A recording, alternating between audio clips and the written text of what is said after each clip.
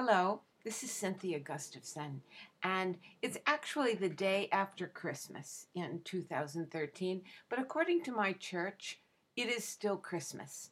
So I'm going to read my Christmas poem that I wrote just for my friends, family, and my iPod listeners.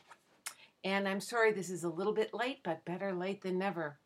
Called Christmas Poem 2013. And before I read it, I'm just going to say a couple weeks ago, I vacationed on Hilton Head Island in South Carolina, and that is where I wrote this poem wrote it in my head as I was walking along the beach there. Christmas poem. Heading into the wind, I stroll the beach and pick up the occasional seashell that's not been bleached or broken, bringing it home to my granddaughter, who lives mid-continent but loves the ocean.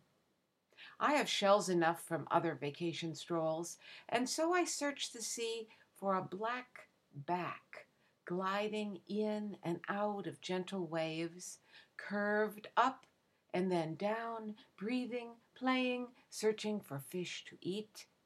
I see no dolphins today, so I hum to them. Have a holly jolly Christmas this year.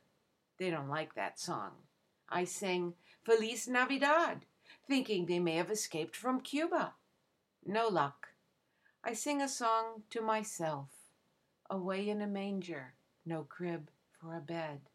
And I find I have changed the words in the third verse, which now comes out. Be near me, Lord Jesus, I ask thee to stay close by me forever, and love me, I pray. Bless all the dear creatures in thy tender care, and keep them safe always on earth, sea, and air. A dolphin appears in the blue shining waters, her bottle nose turned toward me. Then others too break the surface, gliding up and down parallel to the beach. We accompany one another for miles, it seems, singing, humming, diving, walking in this paradise of peace, this kingdom of God, where a baby, born among the animals, brings the good news to us all. That is my Christmas poem for 2013. So here are some questions for you to think about. Do you believe that God also knows the animals and that the animals too have souls? I do.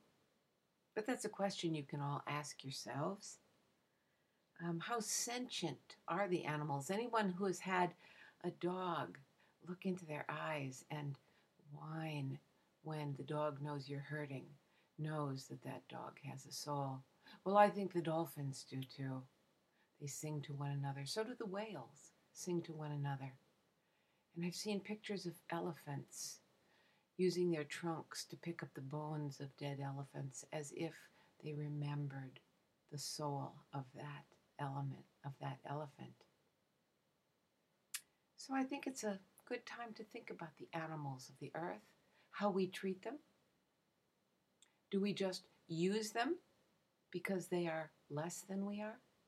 Or do we treat them as also children of God?